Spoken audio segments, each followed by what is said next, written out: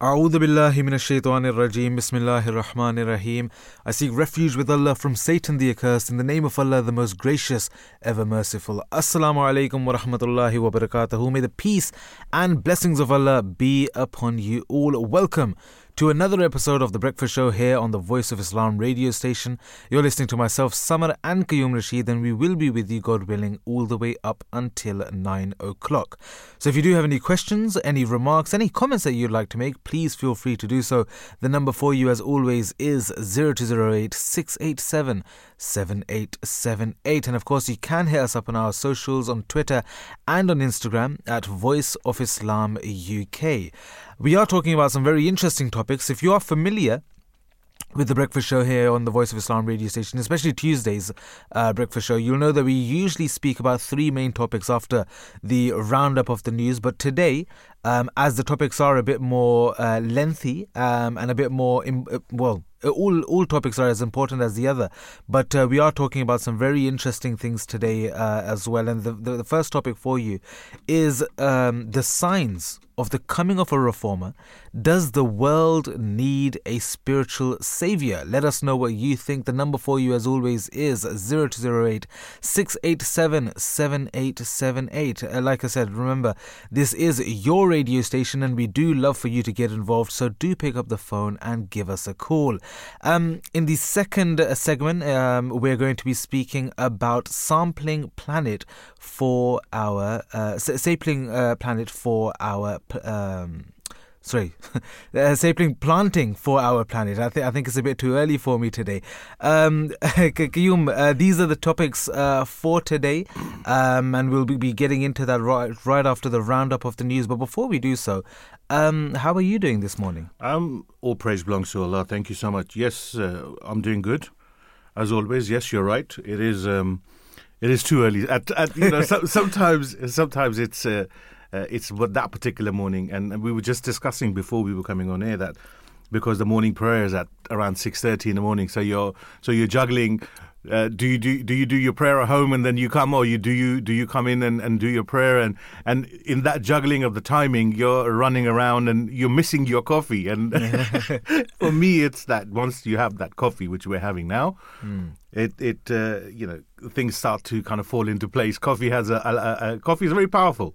Coffee is very powerful. Yeah, no, most certainly. But yes, you're right.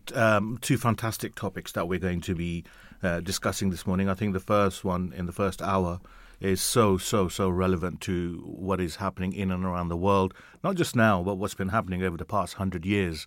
We're going to be discussing that. To be honest, it's a topic that we can talk about forever, because it's such a vast topic. But we're very dear to people of all faiths, without not just us as Ahmadi Muslims, but people of all faiths and backgrounds. This is something that everyone is looking for, whether they kind of inadvertently or advertently. You're right. I was reading the statistics a couple of weeks ago. They're saying 8 billion people now in this world. 6 billion belong to a religion of one sort or the other. Mm-hmm. And this topic and this person that we're going to be talking about is being awaited by every single faith. So 6 billion people around the world are waiting for some kind of reformer to come and sort out the problems of the world, problems of society, individual problems. Everyone's looking. But I think for the first time recently, especially with recent events, people are openly calling out, especially I think since COVID. A lot of people have become very vocal. We've been vocal, or the community within the Ahmadi Muslim community has been vocal for over 100 years on this, and reaping the rewards for it. People are seeing and understanding and coming towards the light in respect of the coming of the reformer that everyone is talking about. But before we get into the topic, it would not be right. It would be very un-British for us not to talk about the weather. It is going to be scattered showers across northwest Scotland, wintry at height. Elsewhere, patchy cloud and bright spells with outbreaks of rain moving in from the southwest.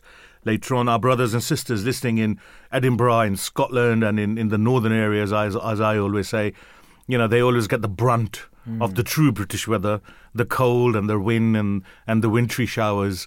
When you get down to the Midlands, Birmingham, we're in Birmingham now. So good morning, Birmingham. I hope you're listening and enjoying the voice of Islam. And if you want to contribute to any of our topics that Brother Sammar's talked about, give us a call, 0208 687 7878. We would love to hear from what your thoughts are on the topics of the coming of the Reformer. Or in the second hour, I think it's tree plantation, or something of a similar accord that we will be talking about after 8 o'clock. Mm. But tonight is going to be, again, northern Scotland. It is likely to be fairly dry. It's going to be clear with some cold with some cold winterish weather and some cloud arriving towards dawn. Elsewhere, it is likely to be a cloudy night with showers or longer spells of rain. Breeze in the south. South is always very breezy. There is a cold chill out there, so do be careful. Sometimes when you look out the window and you see the sun and you think, oh, I don't need to wearing that scarf. Maybe I don't need to wear my beanie. Maybe I can, take out my... I can take off the coat or one layer. All it takes is a split second to catch a cold. We are going through a season, I think everybody knows this virus is about. People are catching colds. February, March is always, it's very on and off. So do be careful out there. If you're driving, please check your tyres. Please make sure that the roads you're travelling on, remember the slipperiness on the road is never visible. So be careful. Remember, bicycles, whether you like them or whether you hate them, it's irrespective.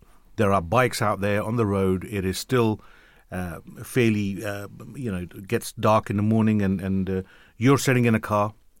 Be aware of the cyclist. They're not protected by any metal, steel. They might annoy you. Bear it. Bite your tongue. But be careful out there. Small roads, a lot of traffic on the road. And the responsibility, I always say, as much as I have issues and it's controversial to talk about cyclists, but it's all well and good being in disagreement with someone on policies and the way things done. And it's another thing to allow yourself to be angered and to do something irrational. So do be careful. Look after. Remember, driving is not about what you're doing. It's mostly about looking out for people around you.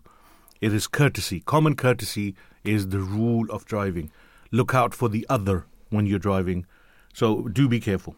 And that same rule can apply in our daily lives, isn't Yes. it? I mean, driving is part of our daily lives, but even in other aspects of our lives, we should always be mindful of the people around us, Yes. And look after everyone, whether it's someone we know or someone we don't know.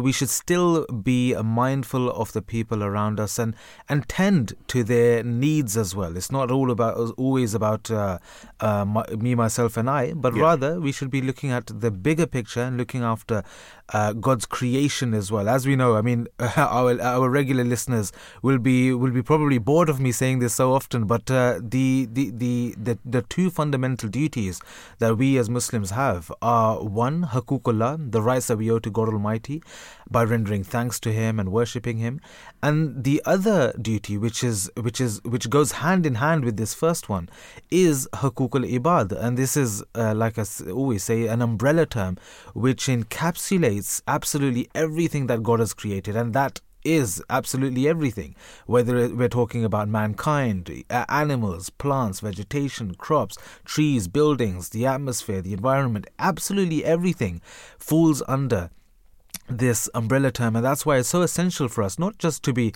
always looking out for, what's best for me, what's best for my family or my loved ones. Rather, let's try to think about more people. I mean, obviously, we are going through, mid-Feb now. A lot of us probably had New Year's resolutions as well at the beginning of the year or at the end of the previous year.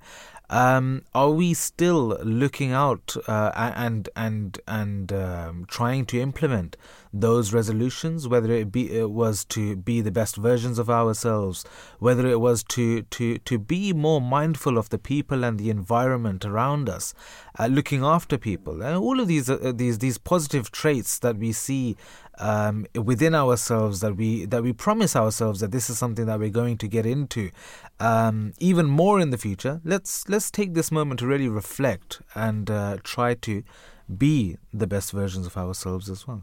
Without a doubt. The newspaper headlines. So Labour axes candidate and Corey Ken's £550,000 tax bill, quote unquote. So a number of today's newspapers lead with Labour withdrawing support for Rochdale by-election candidate Azhar Ali after his comments on Israel. The Daily Mail says it comes after the paper uncovered more of his anti-Semitic comments, quote unquote. The paper says Mr. Ali, who claimed Israel's deliberately allowed Hamas October 7th massacre of its own people, was suspended from the party pending an investigation, again quoted from the article.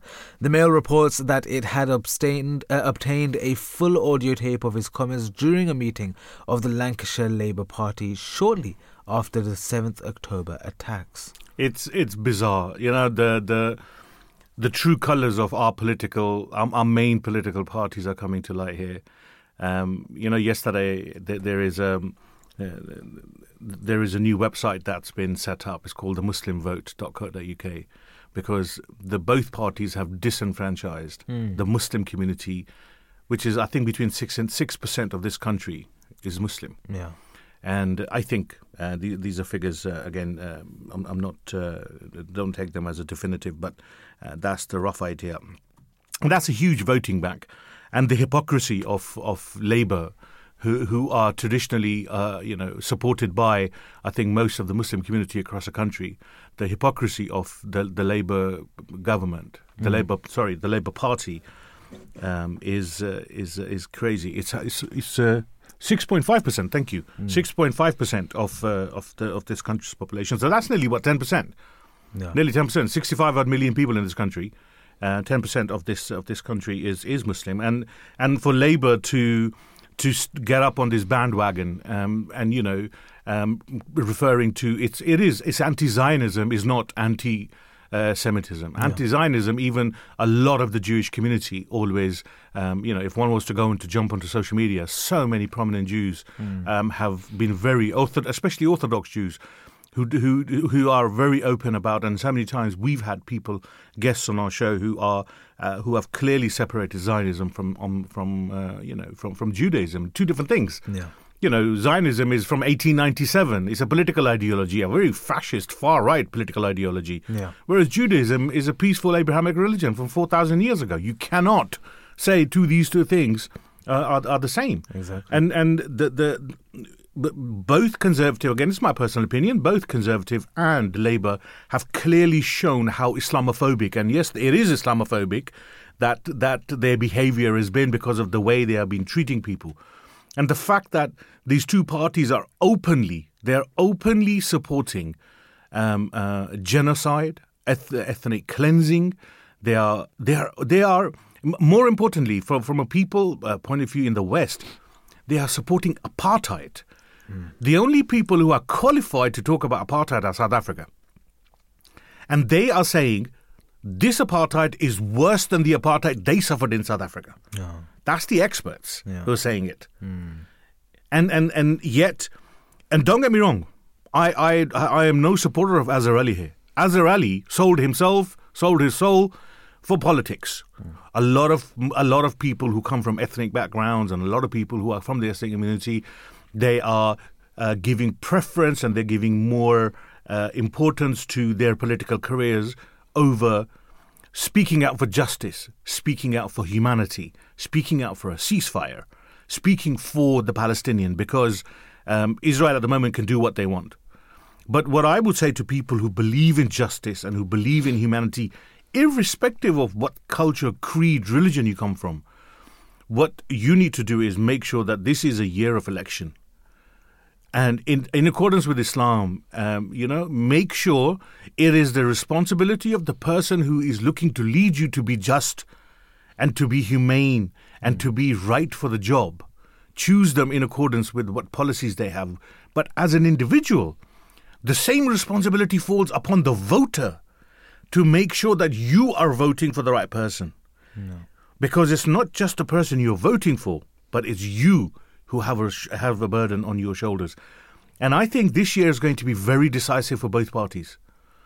I think what they've done and what they are doing with the issue of Palestine, they have completely disenfranchised not just the Muslim vote, but any human being who's gone on that march, fighting for justice.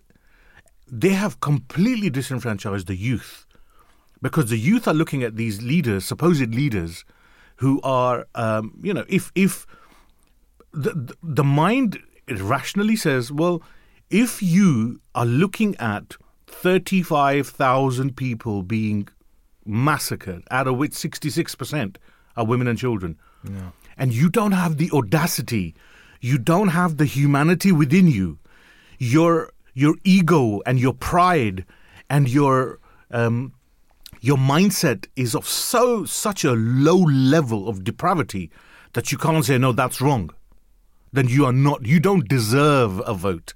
Because if that's what you feel about children and women, well, it's either the color of their skin is irrelevant to you, or generally women and children dying is irrelevant to you.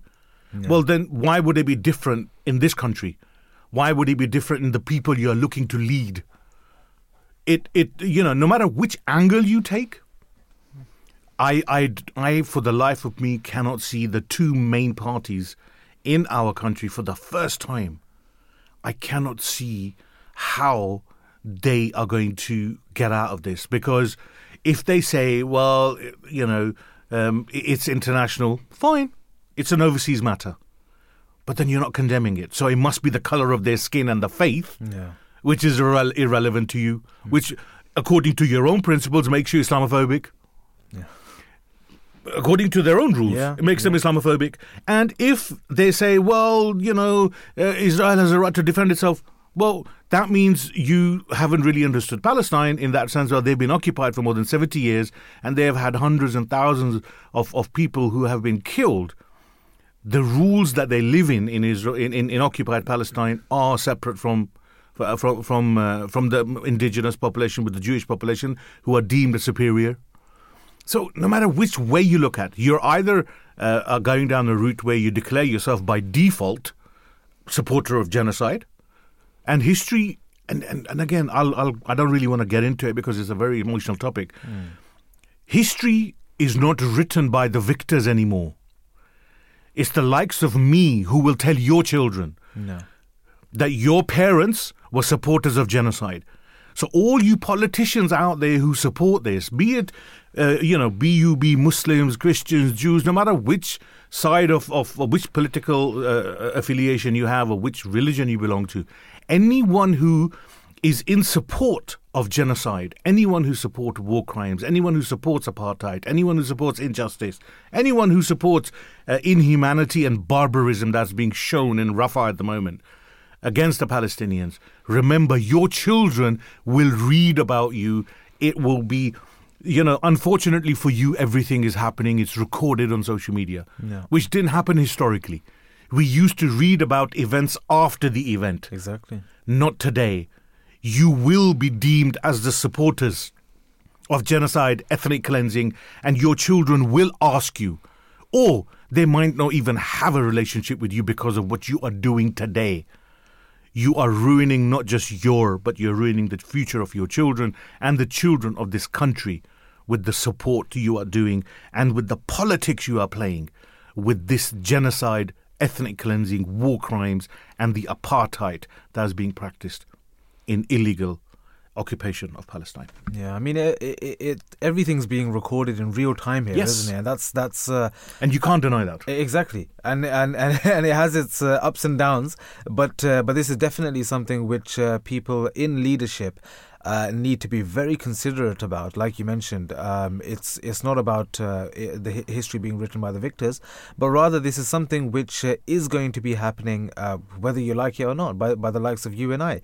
And another thing whilst we're on topic is about leadership. Yeah. And Islam teaches us so clearly that those who have some kind of authority, they are to be to perform their duties with justice. And this key word of justice, I think it's missing around the globe.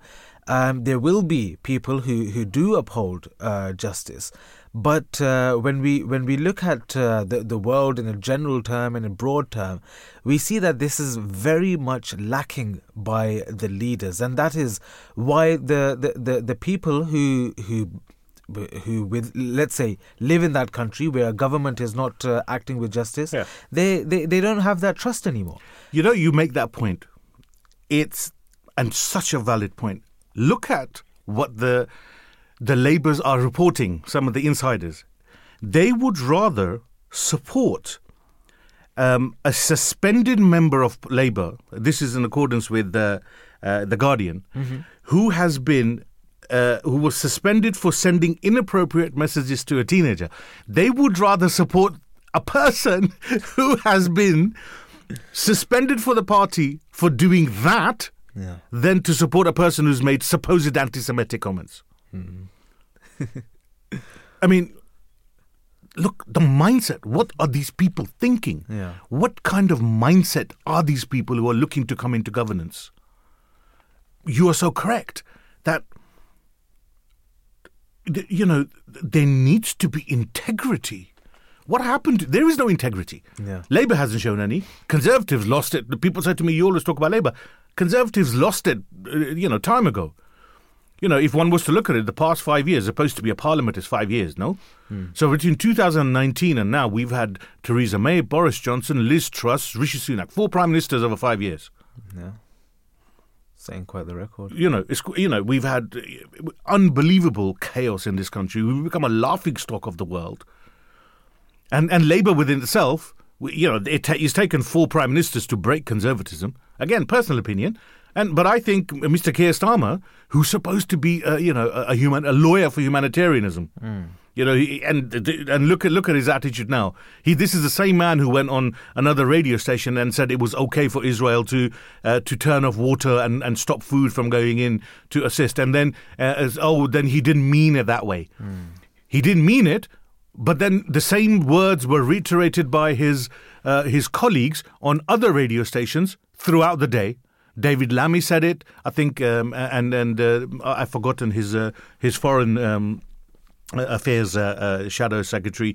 She said the same words about how Israel, listen to this, Israel has a right to stop water and food going to people who need it. If that is not supporting a war crime, what is?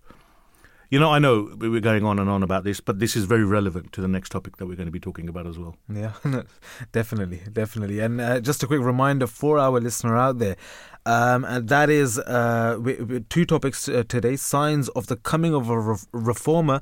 Does the world need a spiritual saviour? Is the question for you today, and we're going to be speaking about planting as well, saving our planet in the second topic. We'll just go through, I think, a few more headlines for the day. And then we'll get straight into the first main topic. Also reporting on the Rochdale by-election candidate losing support from Keir Starmer is the I newspaper. The paper says that this leaves Labour without a candidate in the forthcoming election and could hand the Tories or George Galloway God willing. an unlikely victory. God willing, because George Galloway, for whether you like, he's Marmite. You either like him or you don't. But he stands up. He's been standing up for the cause of the Palestinians for decades. He's been the voice for the Palestinians when he was an MP, and they tried to malign him. I'm not saying I don't know him. Nobody knows him personally. People who know him personally is differently. But from my point of view, He's vocal, he is controversial. He does say some things which, I don't have to agree with, but in this perspective, if the victory goes to George Galloway, then good for him. Good for him, good for the people of Rochdale, good for the people of Palestine. And maybe it's time somebody came in and, gave a bruising to the Tories and the Labour. And again, remember who you vote for in the coming elections. Never stop talking about Palestine. Yeah. I mean, just on that as well, it is the responsibility of the voter as well, that they really look into who they're voting for, first of all, and secondly, that they do vote in the first place as well. Yes. A lot of us may feel as if, it's just one vote. What difference is it going to make? But it does make a difference, and that's why there's a voting system. If we disregard that and just say that, what difference is my vote going to make? If all of us were to think like that, then most certainly there will be a huge difference and a disparity within the outcome of the votes, and that is why it's so essential that first of all we read up on who we're voting for, and secondly we actually make that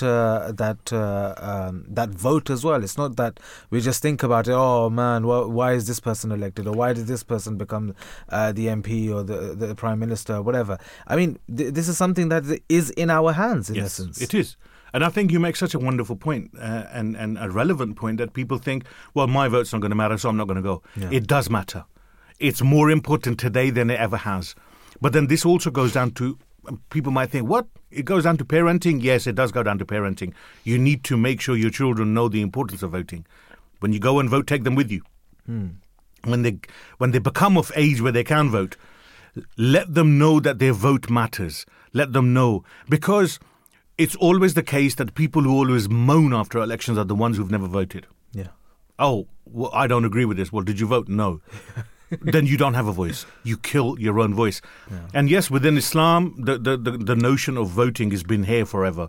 With the Holy Prophet, may the peace and blessings of Allah be upon him, gave rights to individuals 1400 years ago. But then within the Western world, they always go on about, in 1928, you got the right to vote, especially women. Then exercise it. People have made sacrifices in the Western world to make sure that you get the vote. So go and use it. Your vote matters. But as Brother Sammar said so rightly, read, look at your social media. Do you want to vote for people who are supporting genocide in your name, war crimes in your name, apartheid? Remember what apartheid is. This is when they put Nelson Mandela in prison for 27 years.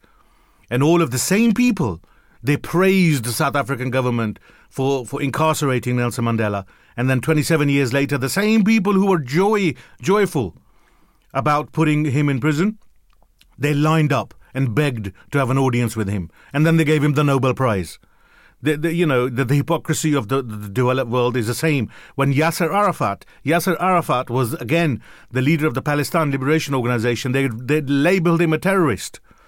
They labeled him this, that, the other, and then they gave him a Nobel Peace Prize. Yep, and then they queued up to get an audience with him. Remember, these people, they will change their color, they will change their tone depending on what side of the bed they wake up in the morning. Do you want these kind of people representing your voice? Think carefully when you go out there and vote. And I think that's a beautiful segue as well into our first main topic. I think let's get straight into this now, because like we said earlier as well, it is of great importance that we speak about this topic. And just a quick reminder for you, if you are just tuning in, the topic that we're going to be getting into now is or are the signs of the coming of a reform. And the question that we're asking, a very important question, and that is, does the world need a spiritual saviour? The question here is talking about the world needing a spiritual saviour. But let us know what you think as well. As you as an individual, it can be you as someone of no faith.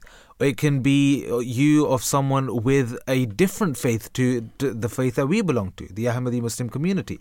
It can be someone, it can be absolutely anyone. Let us know what your thoughts are on this, whether you're getting ready for work, whether you're getting the kids ready. Well, I know it's half term. But yeah, whatever it is that you're doing, having your breakfast, let us know about this important topic. Does the world need a spiritual savior? And what do you as an individual also feel about this? Without a doubt. If one was to look at social media, if you look at the call out, a lot of Palestinian children, well, they've killed all the adults, so there's a few children left. They're calling out for the Mahdi. There is an anthem, there is a melody that they recite where they call out for the Mahdi because this is the time they are saying we reject the support that's absent anyway from the world at large and from the leaders even within the Muslim nations and from the West. Of course, it would be ridiculous to think that the West is going to support the Palestinians, but they're calling out to God. They're calling out for the reformer to come and help them.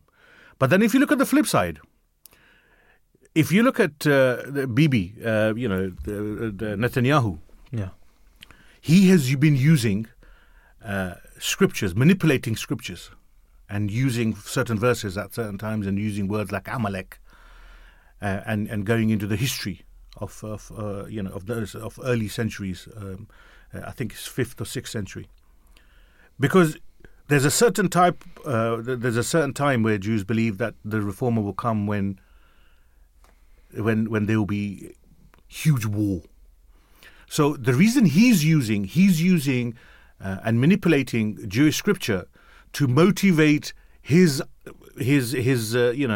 IDF, the illegal occupiers, to motivate them to go into war because they think at time of war and destruction at such times the reformer will come. So the mindsets, as much as this is not a religious war, a lot of people are using religion as a tool on one side to wage war, whereas the other side, victims, are calling out for a reformer because they're being oppressed and they're being murdered and they're being killed, and they're saying, and you have to take your hat off to the perseverance and the patience and the resilience of the Palestinian people, that in all of this atrocity, they still have not forgotten to praise God at every single instance. Yeah. It's very noteworthy. It is noteworthy. The patience, the steadfastness. Yes. The belief. There's no lacking in that. In fact, it's a learning curve. Exactly. I mean, hats off to them to really, even in the face of such adversity, it's not just. It's not a small thing. I mean, the world knows it. The world can see it. Yeah. The power of social media. You can see what's happening, and that is why, and despite all of that, despite the difficulties that they're facing, still they are calling out for the Mahdi, they are calling out for the Messiah, and it just goes to show that this is the difference between the Islamic faith and other, I won't just say faiths, but other organizations and bodies. The interpretations of what the Reformer and the Mahdi is going to be in other faiths is very different from, especially within the Ahmadiyya Muslim community. I think it's very relevant because in that sense, where Ahmadiyya Muslim community and the Islam Ahmadiyya, the definition of the Reformer and the rationality is so much more different, even from other Muslims and other belief systems. And that's what we're going to be highlighting today. So, brothers, Sammar, firstly, what does Mahdi mean? Mahdi is an Arabic word which means the person who will guide. So hidayat, the word, Urdu, an Arabic word of hidayat, means guidance. And Mahdi is the individual who is to guide. And this is a word used for the second coming of Jesus, upon whom be peace. And I mean, it's so beautiful that the Holy Prophet Muhammad, may the peace and blessings of Allah be upon him, he prophesied over 1400 years ago, in such a beautiful and eloquent manner, in which there's no doubt left in the mind. He explained the appearance of the Mahdi. He described the qualities of the Mahdi and the Messiah. He described who this individual will be, where he will come from, all of these different things, even the time period in which this will happen. He also talked of signs, didn't he? Exactly. And that is what we're going to be talking about today. And we'll talk about, well, it depends on how much time we do have, but we'll talk about as many signs as possible. But we don't just want to talk about the vast majority of signs, because there's thousands and thousands, and you can't even, I mean, even if we had a 24-hour show, we wouldn't be able to get through all of them. But we'll try to go into detail. So one of the main signs is about the lunar and solar eclipse, which we'll be addressing. But if I may, I have a question. Sure. We were talking about conflict and war, and there is, in my head, a question always arises that people who believe in the Reformer and Guided One, whenever they talk of the Guided One, there is violence attributed to the coming of this supposed Reformer, irrespective of which faith he comes from. Mm-hmm. And the Hindus are waiting for a Reformer, the Buddhists are waiting for a Reformer, Muslims, other sects are waiting. Every single believer in a faith are waiting for the Reformer. But what I find strange is that they all are talking about a Reformer coming and acting in a violent way towards other faiths. How can that make sense? That's irrational, is it not? I mean, if we're calling this individual the Guided One, then obviously he's the Guided One from the Almighty. God. Yes. And God Almighty, as it's stated in the Holy Quran in various places, that there's no distinction between prophets. We believe in every single prophet, 124,000 of them. So it's not to say that, we select and choose that, we believe in, for instance, Jesus, Moses and Abraham, peace be upon them all, but we don't believe in, God forbid, Prophet Noah or Prophet Lot or other prophets. Of course not. We believe in every single prophet, and we believe that they all served their purpose for that distinct time or for that distinct people. And a lot of prophets were even sent at the same time because of, the world wasn't like it was today, isn't it? I mean, right now, we believe that Islam is the universal religion because it can be spread throughout the world. Yes. And it has been. Yeah. And God willing, it will spread even more. But before, back in the day, when there wasn't any social media, when there wasn't any other type of print media and things of that available, then whatever was happening in a village would be kind of confined to that village or that town or that city or that country. And it wouldn't really move past that. But now, because God Almighty he was obviously, he knew that this is how the world will progress, and so he sent the Holy Prophet Muhammad, may the peace and blessings of Allah be upon him, over 1400 years ago now, to teach people that faith, which is that everlasting faith, right? But because of these difficulties in getting around and for people of all over from all over the world to understand this message, that is why he needed a reformer to come to teach that same message, nothing different, no disparity, no distinction, the same message, but at a time where more people can be aware of that message. Which is why he wasn't a mercy to Arabia, he wasn't a mercy to Muslims, exactly. He was a mercy to mankind, to everyone. Yeah. He brought a universal religion, not restricted to geography or time. It was an eternal religion because he himself was an embodiment of the Holy Quran, which is the holy book, word of God, which will be relevant from the day it was revealed to the end of time. So, hence, and he completed all the religions that came before him. Yeah. People need to remember this, that Islam is a religion, not, the Holy Prophet, may the peace and blessings of Allah be upon him, he just created and made up all these new rules. He actually said on the Sermon on the Mount, his last sermon, where he talked about all the messages and all the revelations from the books before. And he says they fall in line with the Holy Quran and mentioned in the Holy Quran, but He said, I am here to complete the religion. So that means that all of the other religions before put together and, of course, given more truer meaning in accordance for the future. Yeah. Till the end of time, that revelation has been put together in the Holy Quran, because that is the word of God. And it preserved the sanctity of previous religions as well. Yes. I mean, a lot of we see even people who belong to that faith, they will say that, oh, well, our prophet did so and so. They killed X amount of people, or they married so many women, or this or that or whatever, or they cheated someone else's rights. I mean, Islam has taught us that all of these things are false. We believe that these prophets, of course, the message that they came with was limited because of the time and place that they were sent to. But there's no doubt that they would do something negative. Of course, they wouldn't. But this is a strange thing, though, that they look to define the prophets in accordance with the might of power and how much they've killed. Yeah. Which again defies the term prophethood for what it is. Exactly. And we've sat here, spoken so many times in different programs about the defensive wars that the Muslims had to fight to defend their faith. The Holy Prophet, may the peace and blessings of Allah be upon him, never killed a human being. Yeah. Never. Even in war, he did not. We are not going to sit here and say, oh, he killed so many people because he was a great prophet. No. He was a prophet.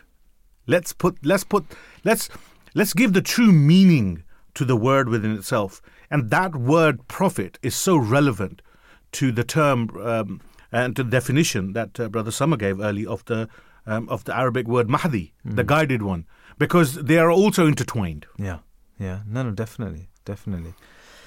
We're talking about obviously we've given a gist of faith and of religion and of prophets and what different religions believe in this regard as well. But we are going to be focusing more of our discussion now on the Mahdi. As you know, the coming of a great reformer in the latter days has been predicted in the Holy Scriptures of various religions. A very remarkable prophecy made by our Lord and Master, the Holy Prophet Muhammad, may the peace and blessings of Allah be upon him, which helps a seeker after truth in recognizing him. And that is, according to this prophecy, the lunar and solar eclipses on the specified dates of the month of Ramadan would serve as signs of his advent. But before we talk about this particular sign, I do want to make sure that our listener is aware of the fact that prophets, whenever they come, there is some kind of a foretelling about them, and there is a life that they live before they claim prophethood as well. Yes. And that is a testimony to their truthfulness.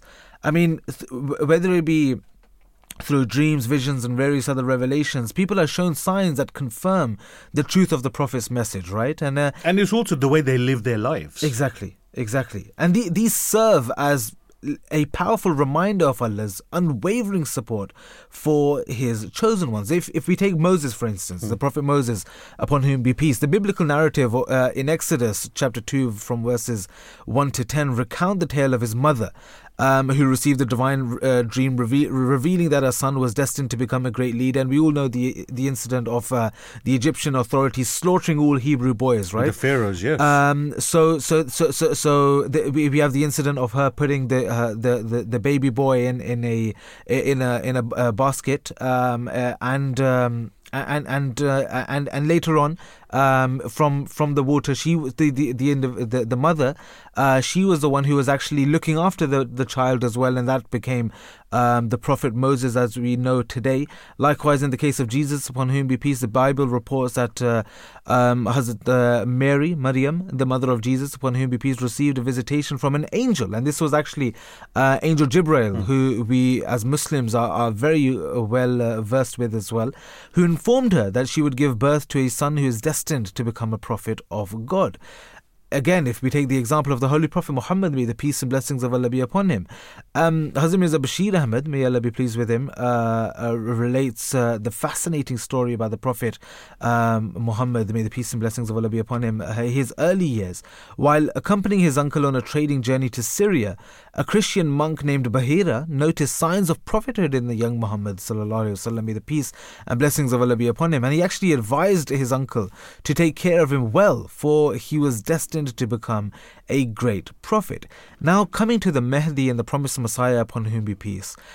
Long before his advent, a series of divine signs began to appear, setting the stage for his arrival.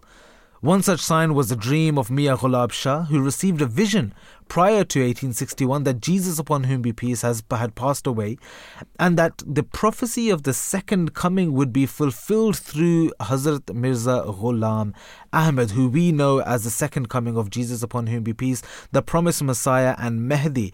May Allah be pleased with him and have mercy on his soul. This dream was just one of the signs pointing towards the arrival of the promised Messiah, upon whom be peace. And in addition to this, there's so many narrations that we can give, but I do want to speak about that sign as well of the solar and lunar eclipse. In addition to this, Hazrat Nematullah Shah Wali, may Allah have mercy on his soul, a revered saint in India around 560 Hijri, prophesied about the coming of the promised Messiah, upon whom be peace. And he was mentioned in the book Al-Arba'in fi Ahwal al-Mahdiyin, the 40 hadith concerning the Mahdis, authored by Shah Ismail Dehlvi from this was from 1779 to 1831, and you could read up on that as well. A very interesting book full of narrations for this. This contains 40 sayings related to the appearance of the Imam Mahdi, and these divine signs served as a testament to the authenticity of the promised Messiah's mission and provided concrete evidence for his claims. And like I was saying earlier as well, you mentioned as well, Brother Qayyum, that the lives that prophets live before prophethood, they're a testimony, right? Yeah. We have the example of the Holy Prophet Muhammad, may the peace and blessings of Allah be upon him, when the Meccans, the chieftains, would call him Sadiq and Ameen, Sadiq and Ameen, Sadiq and Ameen, sorry, the truthful one. And as soon as they make their claim, they say, oh no, this person's he's a magician, or he's lying, or he's fabricating. Name calling becomes normal, and they forget. But you're so right that it's not just the Holy Prophet, may the peace and blessings of Allah be upon him, that we talk about, as Brother Sammar said. All prophets, if you were to look at their early lives, if you look at the way they lived their lives, if you look at their behavior, their character, their attributes that they practice, you wouldn't be able to find flaw in it. And that's the definition of what prophethood is. That is what people of God are defined as. Now, it's something that I mentioned earlier, that the coming of the reformer that everyone's waiting for, they attribute violence to it, and there's going to be great wars and whatnot. But the key thing is, as Brother Sammar said, that it goes against the definition. It goes rationality. It goes against rationality when people talk of prophethood and reformer and guided one, if you're going to attribute it to violence. If someone's going to be a guided one, then they're going to guide you towards peace, because peace is where safety is. Why would they guide you towards violence where there's danger? Yeah. Because if you truly believe in whatever faith you believe in, unless you think that your belief is based around violence, you wouldn't accept anyone who will come and tell you, go and kill someone. In fact, you will disregard a person who will say, go and kill someone. Exactly. So the true reformer who is coming is the one who's going to say, look, go towards peace, go towards humanity, go towards love, go towards unification, go towards understanding each other, become a collective. That is the definition. That is more difficult to do. To unify people, to kill and to divide is very easy. Look at the state of the world at the moment. Everyone's dividing someone. But let's look at the task of a reformer who has to come and to reform. And reforming means to reform the notion of violence into peace and to unify people. And that is what the Mahdi, the reformer, is supposed to do, and is doing it. Depending, again, it goes down to who believes whether the reformer has come or not. Within the Ahmadiyya Muslim community, we believe that the promised Messiah, Hazrat Mirza Ghulam Ahmad, the founder of the Ahmadiyya Muslim community, is the Mahdi, the reformer that everyone around the world, the 6 billion people around the world, are waiting for. The promised Messiah himself said he is Krishna, he is Buddha. He has referred himself as to the representative, the Messiah that everyone has been waiting for. And that is the true belief of within the Ahmadiyya Muslim community, that it is all about peace. It isn't about war. It's about unification. It's not about division. Most certainly. We will be speaking about that particular sign in just a short while. So don't go anywhere. But do join us after the news.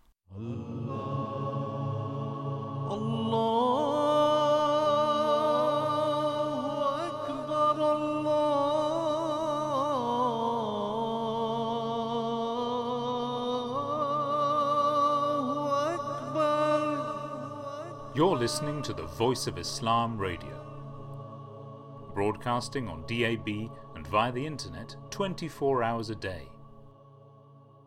Assalamu alaikum wa rahmatullahi wa barakatuhu. May the peace and blessings of Allah be upon you all. Welcome back to the Breakfast Show here on the Voice of Islam radio station. You're listening to myself, Sammar and Qayyum, and the time for you is 2 minutes past 8 on Tuesday, the 13th of February 2024. If you are just tuning in, we are talking about the signs of the coming of a reformer. Does the world need a spiritual savior is the question for you today. Like I said earlier as well, this is a question for the world at large, but let us know what you as an individual also think about this as well. You can remember, like I said earlier as well, this is your radio station, so do voice your opinion. We would love to hear from you as well, whether it's on social media, on X, formerly known as Twitter, or Instagram at Voice of Islam UK, or you can always pick up the phone and give us a call. 0208 687 7878 is the number for you. We are speaking about the signs in favor of the promised Messiah, and we are going to be speaking to our first guest in just a short while as well. But before we do so, I think it is essential for us to also just mention this one narration as well. This is of the Holy Prophet Muhammad, may the peace and blessings of Allah be upon him. And this is a distinct sign for the coming of the Mahdi. And I'll just read that out before we speak to our guest. And that is, for our Mahdi, this is quoted from Sunan al-Darul Qutni, Kitab al-Idain. For our Mahdi, there are two signs that have never appeared before since the creation of the heavens and the earth. Namely, that the moon will be eclipsed on the first night in Ramadan, i.e. on the first of the nights on which a lunar eclipse can occur, and the sun will be eclipsed on the middle day, i.e. on the middle one of the days on which the solar eclipse can occur. And these signs have not appeared since God created the heavens and the earth. Joining us now is Imam Daud Qureshi, a missionary of the Ahmadiyya Muslim community, a very senior missionary serving in the Scotland region. Assalamu alaikum, peace be upon you. Good morning and welcome to the Breakfast Show. Wa alaikum salam. Jazakallah. Thank you for being with us, Imam Daud Qureshi. We're speaking about the signs of the coming Mahdi, the coming reformer, and obviously we believe this individual to be Hazrat Mirza Ghulam Ahmad, upon whom be peace, of Qadian. And I just narrated that narration, that prophecy of the Holy Prophet Muhammad, may the peace and blessings of Allah be upon him. Can you, for the benefit of our listener, just explain what this prophecy is all about and how it was fulfilled as well, please? Yeah. Jazakumullah, first of all, thank you. Assalamu alaikum. May peace and blessing of Allah upon you all. First of all, when you look at this prophecy, it speaks about the coming of someone, as the word Arabic say, "Inna le Mahdina," surely for our Mahdi or guided one. So it means that first of all we must understand that it means that this prophecy was never fulfilled. Maybe there were eclipse in the month of Ramadan, but there was nobody to make this claim that I am the Mahdi and Imam of this age. So this is one very important thing that Holy Prophet ﷺ said, that in the month of Ramadan, this prophecy shall be fulfilled in the favor of somebody who will make this claim that he is the reformer of this age. And this happened in the time of Hazrat Prophet Messiah alayhi salatu wasalam. Secondly, we must also understand that this is a sign which Prophet Messiah alayhi salatu wasalam has mentioned in many of his books in his favor, that Allah the Almighty fulfilled this sign for me. Because the reason being that other signs or means different things can happen, or which a person can do, a human being, which is under the influence of human beings. But this sign is not under the influence of any human being. This is a heavenly sign which happened in the heavens, not in the earth. So also it is not in the control of someone. The other thing, very important thing, is that there is one very small incident I would like to mention here, that it is this is a prophecy which was very famous, and even when Hazrat Prophet Messiah alayhi salatu wasalam, Hazrat Mirza Ghulam Ahmad Qadiani alayhi salam made this this his claim, all the scholars of subcontinent of India, they were demanding that, asking that there was a sign for Imam Mahdi, which is the eclipse of sun and moon. It has not appeared. So Hazrat Prophet Messiah alayhi salatu wasalam said that this is not in my control, but you should wait. And there is a small narration I would like. It is very interesting for people to note that they say that when this sign of eclipse of sun and moon will appear, then the scholars will cry. Rather than accepting the message of Islam, they will cry, "Oh God, why this message has sign has appeared?" And it happened in one district of Gujarat, the same thing, that a Maulvi climbed on the roof of his house or in the mosque and started crying, and oh no, the people will go astray, this sign has appeared and people will follow Mirza Ghulam Muhammad. So this is something which scholars knew, but unfortunately in these days they have different excuses. They say no, it means that the first day of we can say crescent. And one other thing which is very important, which the objection is raised against it, that the crescent of first day is not called moon. It is not full moon, it is called crescent rather than moon. So the word which has been used is moon, al-qamar. And the second thing that you have just mentioned, that the sign appears exactly according to the prophecy of Holy Prophet sallallahu alaihi wasallam. And it is very interesting that nobody has control over it. Exactly according to the prophecies of Holy Prophet sallallahu alaihi wasallam, and the person was there who made this claim that I am Mahdi of this age. And the secondly, that when sign happened after that, and also now unfortunately the scholar of Muslim scholars do not recognize this sign. Even sometimes they say that the narration, this hadith is wrong. One other very important thing I would like to mention here about this hadith is also people should know that Hazrat Imam Bakr has written that wherever we mention any hadith, because we are the people of the family of Holy Prophet sallallahu alaihi wasallam, we refer sometimes things towards our own rather than taking it to Holy Prophet. Like my father told me, my father say, we only narrate things, hadiths in the tradition of Holy Prophet sallallahu alaihi wasallam in this way, as he has mentioned, Inna li Mahdina.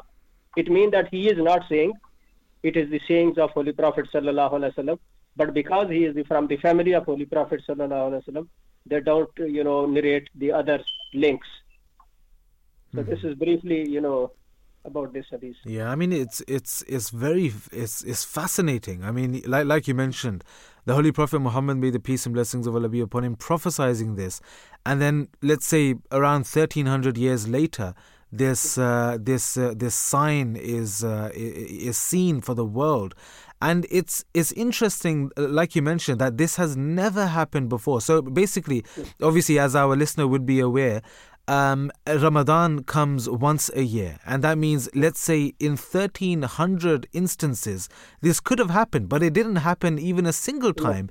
But it happened when at the right time where it was supposed to, as prophesied by the Holy Prophet Muhammad, may the peace and blessings of Allah be upon him. It's mind-boggling. It's astounding how amazing and accurate that is. One very important thing we must also understand, that this is not only about the truthfulness of Holy Prophet, the Imam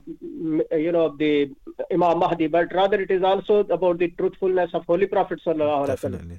That he made this prophecy 1300 years ago, and there can be, and there were some people who made this claim that they are the reform after the age. Maybe they passed through certain month of Ramadan, but this sign never occurred. Or appeared in any, in the favor of any of the climate.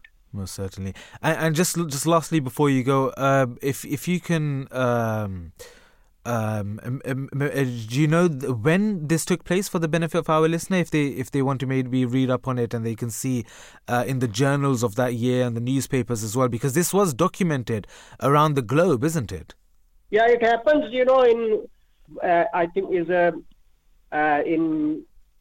first in the eastern horizon and then the western horizon. Yeah. Twice. It happened twice in the once after other year. I think it is 92 and 93. I think 94. Sorry, 1894. 1894. Yeah. And then it happened, and then it also appeared in the sub-American side. The other horizon. Exactly, and like I said as well, this was not something which just the Muslims or the Ahmadi Muslims saw and they were happy or joyful for it, but rather it was well documented around the globe, and people saw, and like you mentioned, the example of the individuals who climbing up on the roofs and shouting and wailing and crying that why has this happened. Jazakallah. Yes. It is very interesting that these wordings are also in some of the narrations, and how Allah the Almighty made it to be fulfilled. The same wording that somebody is crying, not happily, but with sorrow that why this sign has happened. Yeah. No, most certainly. Jazakallah, Imam Daud Qureshi, for sharing your insight with us and explaining this beautiful sign and prophecy which shows the truthfulness of the Imam Mahdi, the promised Messiah and Reformer, upon whom be peace, and also the Prophet Muhammad, may the peace and blessings of Allah be upon him. Jazakallah again, and we hope you have a wonderful day ahead as well. Jazakallah, you too. Thank you. Jazakallah. 0208 687 7878 is the number for you. That was Imam Daud Qureshi speaking, a missionary of the Ahmadiyya Muslim community serving in Scotland, sharing his insight into this very important and interesting topic and this prophecy of the truthfulness of the promised Messiah, upon whom be peace. As time doesn't permit to get into too much detail about other signs as well, I'll just quickly play a brief audio clip in which it shows just 3 proofs out of the hundreds and thousands of the truthfulness of the promised Messiah, upon whom be peace. 3 proofs of the truthfulness of the promised Messiah. 1. In the hadith of the Holy Prophet of Islam sallallahu alaihi wasallam, he has said that there will be 2 signs in the support of the Mahdi that have never occurred before since the creation of the heavens and the earth. These 2 signs are eclipses that would occur on very specific days during the month of Ramadan. In 1894, a few years after Hazrat Mirza Ghulam Ahmad made his claim of being the promised Messiah, India and the subcontinent were witnesses to an eclipse that had occurred on the first of the 3 days of the full moon and in Ramadan. In the following year, in 1895, the USA had witnessed an eclipse that had occurred on the second of the 3 days of the full moon, again in Ramadan. Now we know eclipses aren't something that can be man-made, nor is there any technology on the planet that could create such a spectacle. So this has to be the work of God. This is clear, undeniable evidence in support of the truthfulness of the promised Messiah. 2. Performing miracles is commonly associated with prophethood. Jesus is said to have healed the sick, Moses is said to have parted the sea, and Jonah is said to have survived the belly of the whale. On one occasion, during the time of the promised Messiah, there was one student named Abdul-Qayyum who fell severely ill with rabies. Now at that time, there was absolutely no cure nor any medication that could heal Abdul-Qayyum. So the promised Messiah prayed for the recovery of the student, and Abdul-Qayyum made a miraculous recovery. Now, without any human intervention, this can only be attributed to the work of God. A second miracle during the time of the promised Messiah is how he had perfected the Arabic language overnight. Now, how long would it take me or you to learn a language? Some years. Even people with degrees find it difficult to call themselves experts in the language. The promised Messiah received a revelation of 40,000 Arabic words overnight, a language that is commonly known to be one of the most complicated languages in the world. This can again only be attributed to the work of God in support of the truthfulness of the promised Messiah. 3. We can see from the history of the prophets that they have always been victorious in their claims and their missions. Similarly, the promised Messiah has been victorious in his claims and his missions. The promised Messiah received a prophecy from God that I shall cause thy message to reach the corners of the earth. Now, the promised Messiah received this prophecy in a rural village in India in Guardian, an unknown town to the world. Now we can see that a little over 100 years later, his message and his claim has reached over 200 countries around the world. This is nearly every country on the planet. Now, who can now say that his message has not reached the corners of the earth? These are clear proofs of the truthfulness of the promised Messiah. And there we had a little clip talking about the truthfulness of the promised Messiah. And, you know, as Brother Sammar said, that we could sit here for hours and days and months and talk about, the reformer that everyone's waiting for, the Mahdi that everyone's waiting for. But just to wrap it up quickly, the Ahmadiyya Muslim community is the only community in the world who actually believe that the reformer has come. And the reformer is Hazrat Mirza Ghulam Ahmad of Qadian, on whom be peace, who is the promised reformer. And he is not coming, and he did not come to fight any religious wars. He didn't come here to kill people from all different faiths. He actually came to unify. Hence why, if you look at the message that is and the motto of the Ahmadiyya Muslim community, it is based around love, it's based around peace, it's based around humanity, it's based around unification, it is based around peace. Islam is a religion which literal meaning is to surrender, and to surrender to the will of God, and the will of God is peace, and peace can be attained by loving, not by hating. Hence why we talk about love for all, hatred for none, and that is the true message that you will hear from the successors of the promised Messiah, Hazrat Mirza Ghulam Ahmad of Qadian, the former, the founder of the Ahmadiyya Muslim the community, and the successors are divine leaders. They are chosen by God Almighty, and currently you must have heard over the past 20 odd years the voice of His Holiness Hazrat Mirza Masood Ahmad, the fifth Caliph of the promised Messiah, may Allah strengthen his hand, who has been talking about unification, who's been talking about celebrating the similarities between all faiths, talking about uniting all faiths, talking about how peace, justice, humanity is the way forward. At no time will you ever hear any of the successors talk about how violence is the way forward, and that is the true sign of a reformer who comes and talks about the unification of mankind by peaceful means. Most certainly. And I mean, like we said earlier as well, this is a topic that we can speak on hours on end in this regard. But unfortunately, time has gotten the better of us. Qayyum, what is the second topic that we're talking about today? The second topic is about tree planting. So a tree is known by its fruit, a man by his deeds. The National Trust has pledged to plant 100,000 trees in Devon in a reforestation pursuit. At COP28, it was established back in December that nature. This was part and parcel of nature-based solutions, and tree planting was one of those solutions. And tree planting is crucial to combating the climate crisis.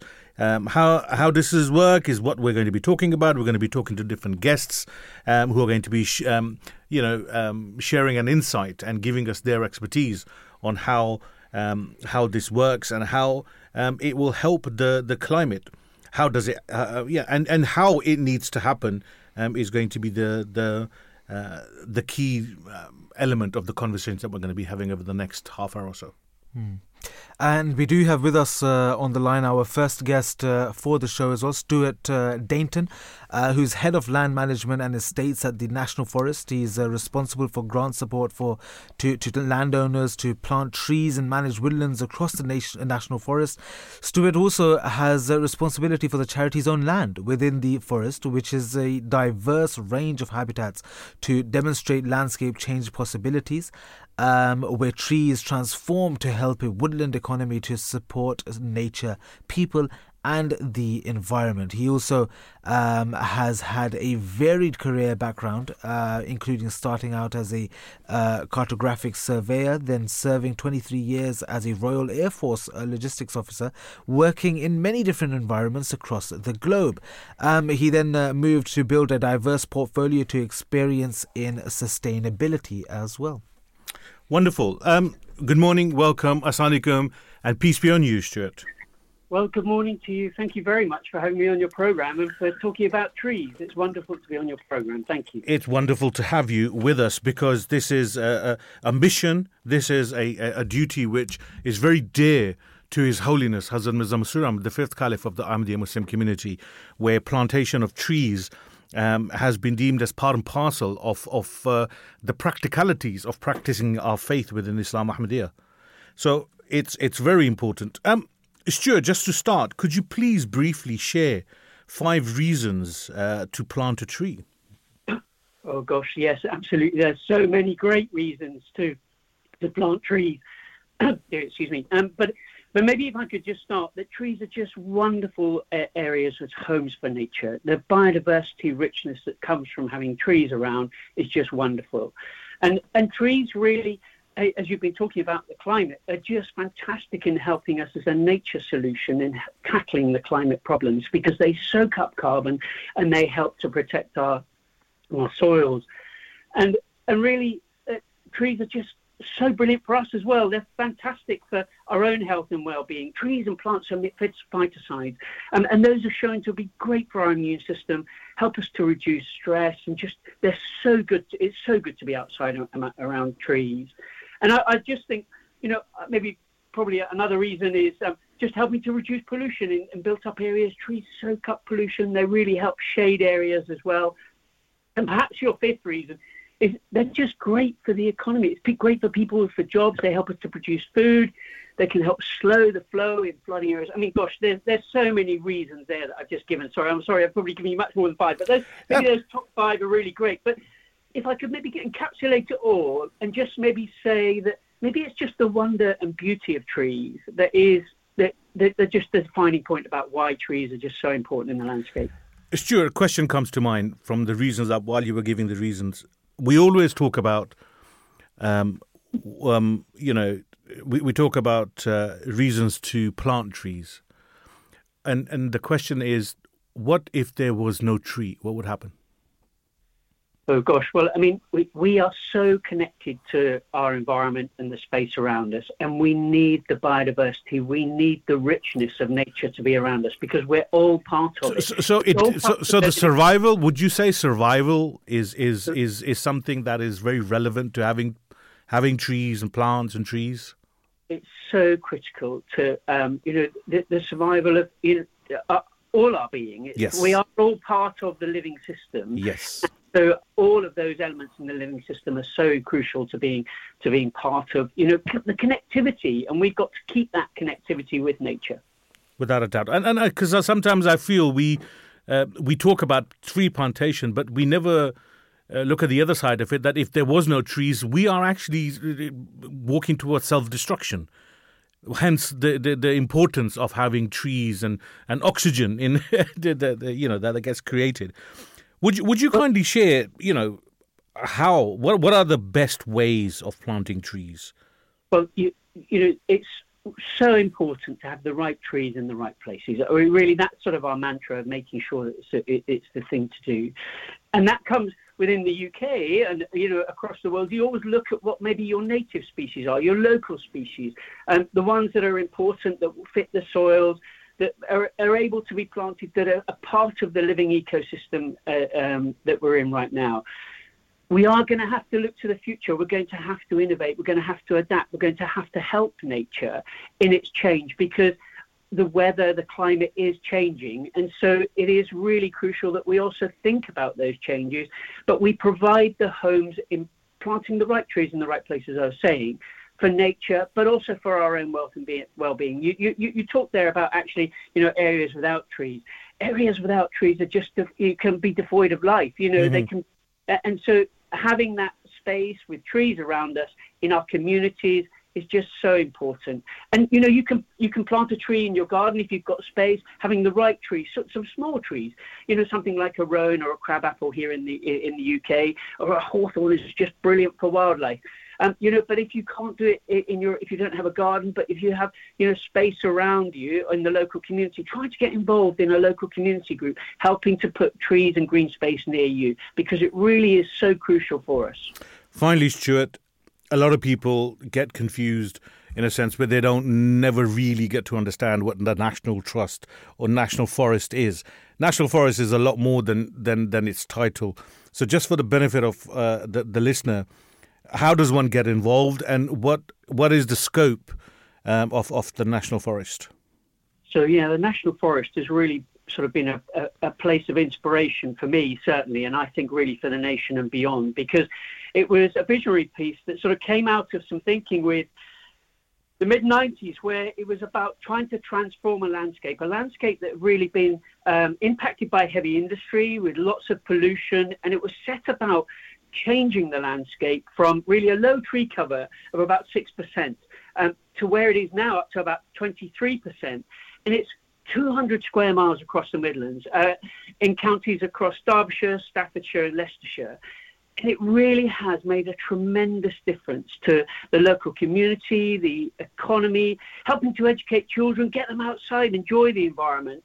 But crucially, it's also our part of helping to sort of impact on climate change and provide spaces for people to get outside and enjoy.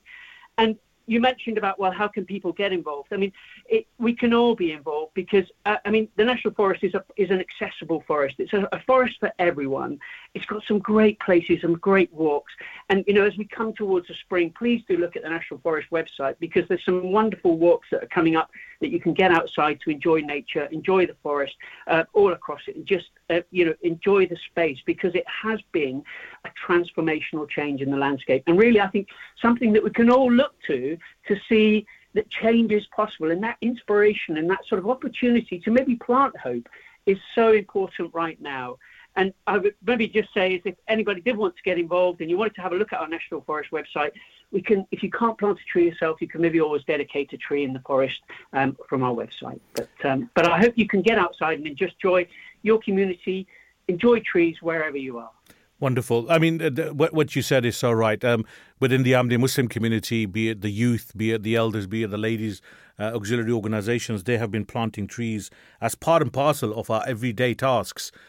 for the past few decades. And I think we've gone way past 1 million trees over the past 10 years or so. But Stuart, thank you so much for taking time out and coming onto the Breakfast Show and highlighting the importance of tree plantation. I wish you a fantastic day ahead. May peace be with you. Thank you very much, and to you too. And it's so wonderful to hear that stories of volunteering. Please do keep that up. Peace to you too. Thank you. 0208 687 7878 is the number for you. That was our first guest for this topic, for this segment, and that was Stuart Dainton, who was sharing his thoughts with us, head of land management and estates at the National Forest. He's responsible for grant support for landowners to plant trees and manage woodlands across the National Forest, along with many other things as well. We'll be going straight into our next guest for this segment, and we do have with us on the line Stan Smith, who is an experienced project manager specialising in natural process driven landscape restoration, now delivering the Atlantic Rainforest Restoration Programme for the Wildlife Trust in partnership with Aviva, and also working on bringing large herbivores back to our landscapes through the Large Herbivores Working Group. Previously, Stan led the groundbreaking Wildbleen project, which is the first use of European bison in a natural grazing project in the UK, as well as managing teams including specialists in species translocation, community co-development, social science, ecological monitoring and project delivery professionals. Assalamu alaikum, peace be upon you. Good morning and welcome to the Breakfast Show. And also with you. Good morning. Very good morning to you too. Thank you for being with us and joining us in this important topic that we're talking about in regards to planting trees. The first question that we wanted to ask you was, if you could kindly explain to our listener what natural process-driven landscape restoration actually is. What does this mean? Sure thing. So natural processes are all the interactions by living things that support the planet around us. So things like water cycling, pollination, the formation of soil through decomposition. It's a sort of a way of thinking about how interconnected all the life around us is. So it's not just that an animal lives in a habitat or an animal lives in trees, but that the animal is part of it. And perhaps if I give you an example. So most people will know that squirrels live in trees and woodland, and also they spend time sort of, burying their nuts and seeds. So some of those seeds then grow into new trees, and then that helps the woodland to regenerate. So it's true that squirrels live in trees, but it's also true that trees live because of squirrels. It's one big natural process. And so when we're thinking about kind of trying to recreate these ecosystems, these landscapes that we've lost, and here in the UK, which is one of the most nature depleted countries in the world, many of these processes are not functioning as well as they could. So if we want to restore nature and say recover our woodlands, yes, we absolutely should be planting trees, and that's absolutely brilliant. But to create those resilient, thriving woodlands and rainforests of the future that sustain themselves, particularly in the face of a changing climate, we need to think about all of the other animals and plants that make up that natural system. So currently in my role here at the Wildlife Trust, where we're trying to rebuild the incredible Atlantic rainforest here in the UK, that's exactly what we're trying to think about and what we're trying to make happen. Yeah, I mean, beautifully said, and it's so important as well that we think about this whole cycle as well. It's not just a tree, but it's all the things surrounding it, like you mentioned, the squirrels as well. This actually reminds me of a saying of the Holy Prophet Muhammad, may the peace and blessings of Allah be upon him, in which he said that there is none amongst you who plants a tree or sows seeds, and then a bird or a person or an animal eats from it, but that would be taken as an act of charity for him. So it just goes to show that it's not just for our own benefit that we derive from planting trees from the oxygen, but rather it's the birds, the people, animals, or so many different beings actually benefit from that. So it's, like you said, it's essential that we look after this as well. Stan, many might be unaware that the UK is actually home to temperate rainforests and an incredibly rare and biodiverse habitat. How is its ecosystem different than that of tropical rainforests, and why is it crucial to protect such habitats and biodiversity? Yeah, it's amazing. We have these incredible temperate rainforests here in the UK, and yet they're so sort of underknown compared to their kind of tropical cousins. And in fact, temperate rainforests are even rarer than tropical rainforests. So kind of just like the tropical rainforest, they are, full of a rich tapestry of life, some of the most biodiverse areas we have. And similar to them, they require kind of damp, wet conditions to grow. But one of the main differences is that temperate rainforests grow in kind of cooler, stable climates like we have here in the UK. So here in the UK, and particularly in the West Coast, we all know it rains a lot. But precisely because it rains so much here and all throughout the year, plus it's not often below freezing or kind of above about 25, doesn't often get very, very hot here. Yeah. It's perfect for these temperate rainforests to form. And in fact, the UK is one of the best places in Europe for this type of habitat. And these habitats they're amazing. They're kind of really damp, misty place, twisted branches of trees, literally dripping with moss. They're home to kind of rare woodland birds like spotted flycatchers and redstarts and many wonderful fungi and lichen, which have kind of really cool names, enigmatic names, things like hazel gloves fungus, looks like orange hands growing from a tree, or tumbling kittens lichens, and string of sausages is another one. And many of these species are found nowhere else, and they're sort of incredibly slow growing. So whilst temperate rainforest, it might have covered as much as 20% of the UK, but it now covers less than 1%. Wow. So we've lost so much of it. So it's so important to protect what we have left and to help it expand into new areas from which it's been lost. Definitely, most certainly. I couldn't agree more. And lastly, how do you think, how effective would you say rebuilding the rainforest is to improve biodiversity and to actually tackle climate change as well? Yeah, absolutely. I mean, as we said, they are real kind of rich biodiversity hotspots. But, as we know, trees are fantastic in that they suck carbon out of the air. They are made of that very thing that we've got too much of in our atmosphere. And so recreating these kind of rainforests, not only does it lock up carbon in the trees, but because you've got these mosses growing on top of the trees, you've got lichens growing too. There's so much they can do to actually absorb carbon out of the air and lock it up for the long term. But more than that these environments, these habitats, if they get big enough, they can actually create their own microclimates.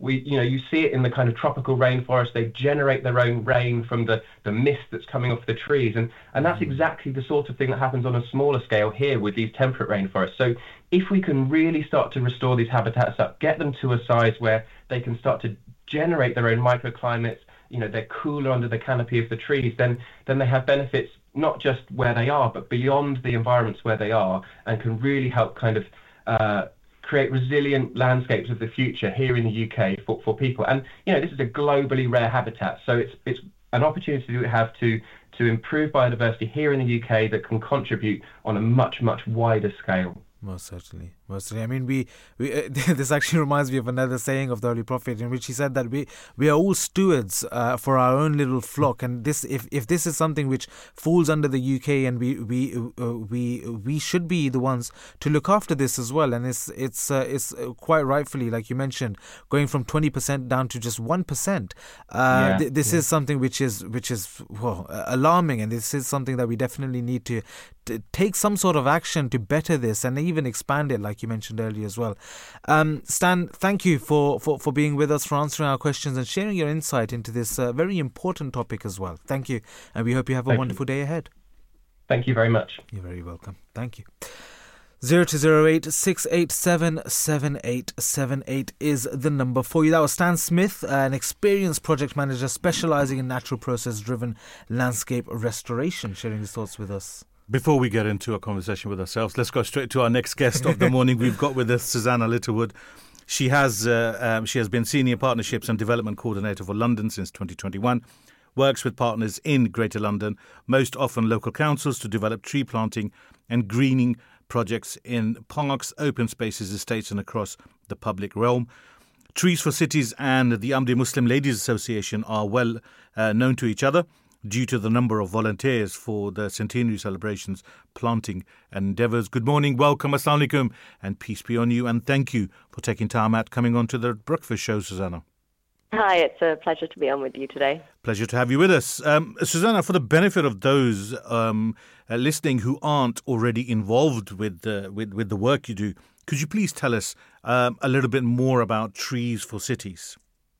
So Trees for Cities are the only UK charity working at a national and international scale to improve lives by planting trees in cities. So we love trees, and our focus is very much on the urban realm, improving people's experience of living in cities by planting more trees. Can you share your story with us about trees and the plantation of trees and how you got involved in it? I mean, it's been going, the Trees for Cities has been going strong, for 30 years. So congratulations to you on that. Yeah, it's our 30th anniversary, and we are approaching planting our 2 millionth tree. Wow. So yeah, we've really been getting them in over the last 3 decades. And yeah, I personally joined the organisation 2 years ago, and I feel it's been going from strength to strength, really. It actually started out as Trees for London, but has become Trees for Cities as we look to other cities to plant trees elsewhere. A strange question comes to mind. I mean, I mentioned earlier that you are well aware of the Ahmadiyya Muslim Ladies Association, and within the community, within Islam Ahmadiyya, we always practice as part and parcel of our faith is to look after the earth that has been blessed to us, and planting trees as part and parcel of that. Do in your extensive work in getting communities involved in this brilliant task, does faith ever get used as a means to get people involved in tree planting? I'd say that's definitely a motivation of lots of our volunteers working within the urban space. We're working at the point where trees and people are interacting. And as you say, our community volunteers are a hugely important part of our work. They come and plant loads of the trees with us, and a really important part of what we do is getting people excited about trees. And certainly lots of our volunteers would point to faith as something that might guide them towards wanting to protect nature, plant more trees, and I guess faiths of all different kinds. But yeah, we've had a great relationship with the Ahmadiyya Women's Association. They've done so much volunteering with us and got lots of trees in the ground. Awesome. In addition to faith, what other motivating factors are there for people to get involved, and how can, if one of our listeners want to get involved, how do they go about doing so? So there are multiple benefits of trees. Obviously, lots of people are concerned about climate change, but also the biodiversity crisis. And I think those concerns really motivate people to want to see more trees around them. And if you do want to get more involved, you can go to our website, treesforcities.org. You can sign up for our volunteer mailing list. Come and join a community planting day. We've got 4 remaining this season. So yeah, come and get stuck in. Fantastic. Susannah, thank you so much for taking time out and coming on to the Breakfast Show. Congratulations on the 30 years of tree planting. May God Almighty bless and reward your efforts for the next 30 years as well. When soon you may be celebrating the 3 million trees and 4 million trees. And thank you for your fantastic work you do. Thanks for having me. Thank you. Peace be on you. Bye-bye. 0208 687 7878 is the number for you. That was Susannah Littlewood, Senior Partnership and Development Coordinator for London since 2021, and works with partners in Greater London, most often local councils, to develop tree planting and greening projects in parks, open spaces, estates and across the public realm. Qayyum, I think we're not going to have a chance to speak to each other today because of the sheer volume of guests that we have. We do with us have with us our last guest for the segment, Hanna Mroczka, who is a learning and engagement coordinator at Earthwatch Europe, an environmental charity on a mission to connect people with nature and give them the tools they need to fight for our planet. With her background in education and environmental sciences and passion for community building, Hanna works with local schools and community groups to engage them in practical and positive actions to protect the nature around them. Assalamu alaikum, peace be upon you. Good morning and welcome to the Breakfast Show. Good morning. Thank you so much for having me. You're very welcome, and thank you for being with us today. We're just going to get straight into the topic, into the discussion and questions, because this is a very important topic that we do want to address, and I'm sure our listeners has taken full advantage of our previous discussions as well.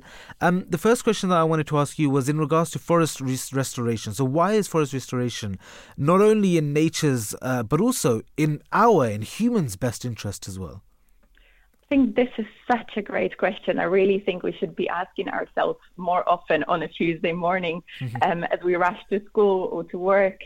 I actually remember asking a group of school children who were involved in our Tiny Forest project, which we'll tell you a little bit more about later, who replied to a similar question in such a simple and meaningful way. They said, we breathe in what trees breathe out, and we breathe out what trees breathe in. And I just love that simplicity. But this is only a part of this symbiotic relationship. It really goes beyond, because trees absorb carbon dioxide from the atmosphere and store that carbon in the trunks, in the stems, in the roots, and even in the soil, giving out oxygen.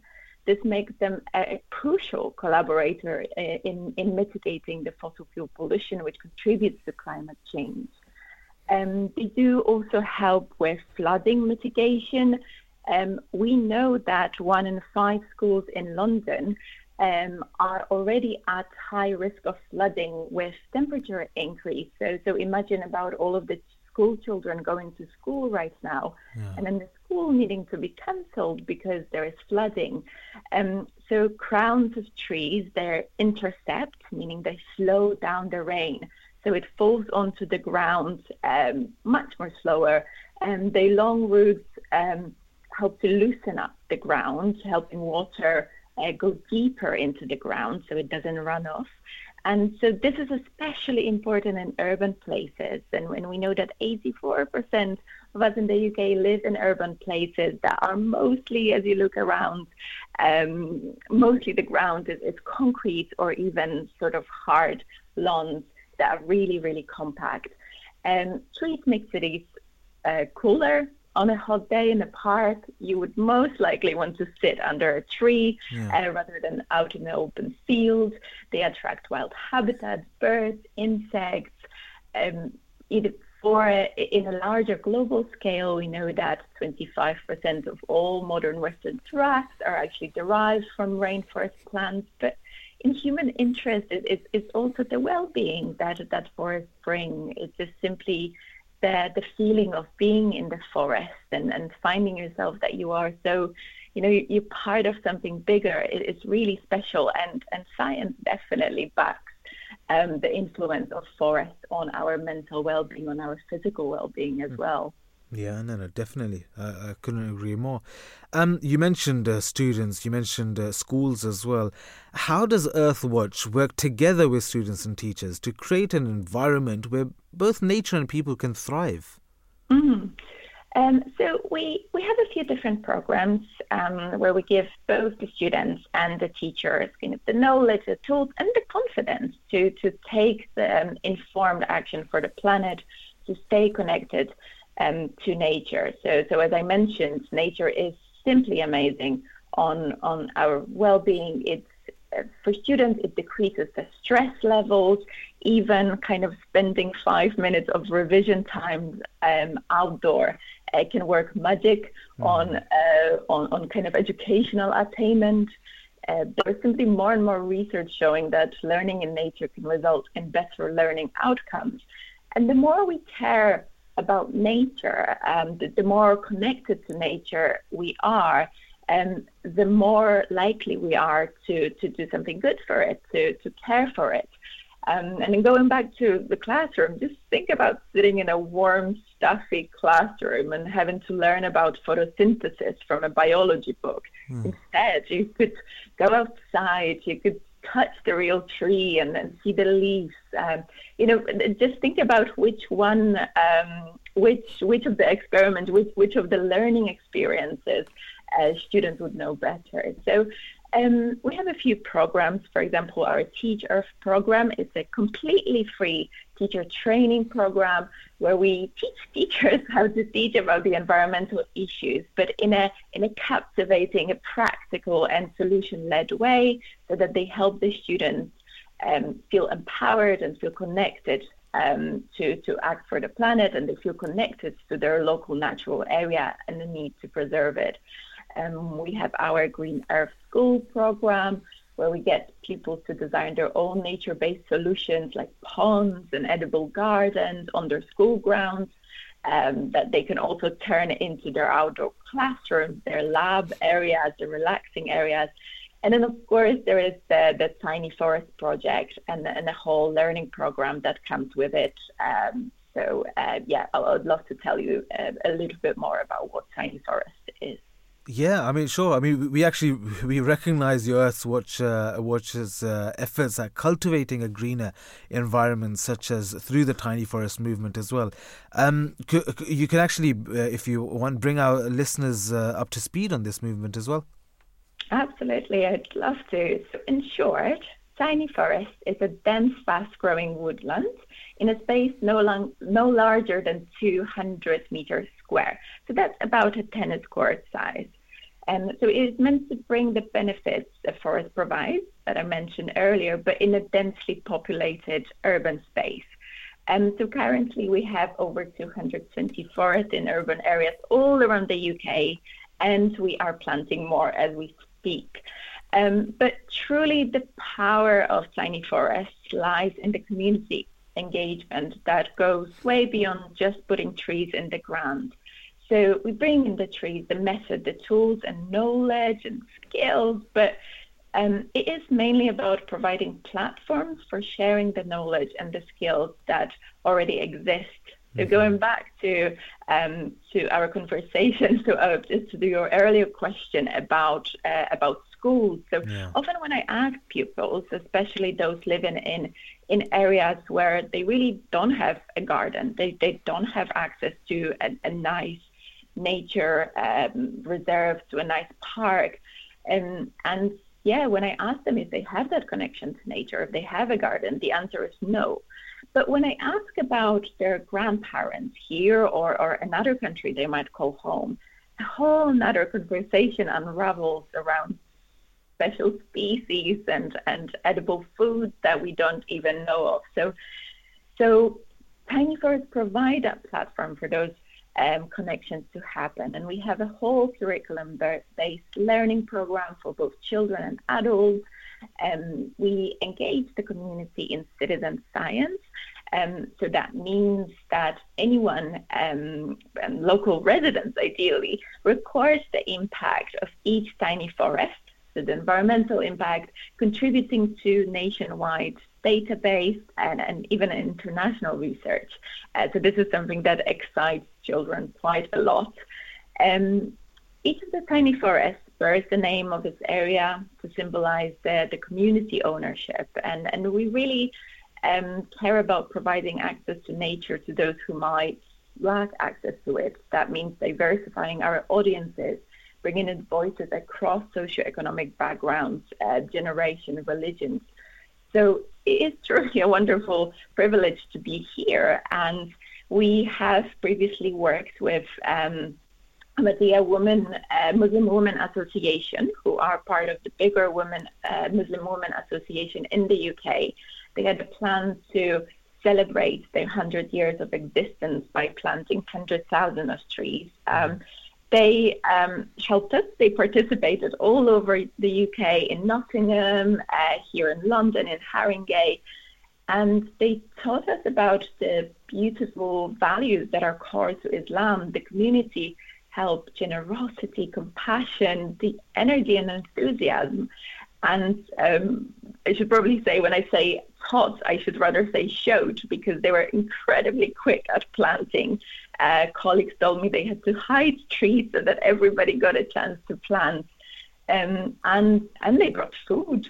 I, again, sadly wasn't there, but I heard from colleagues it was a real feast.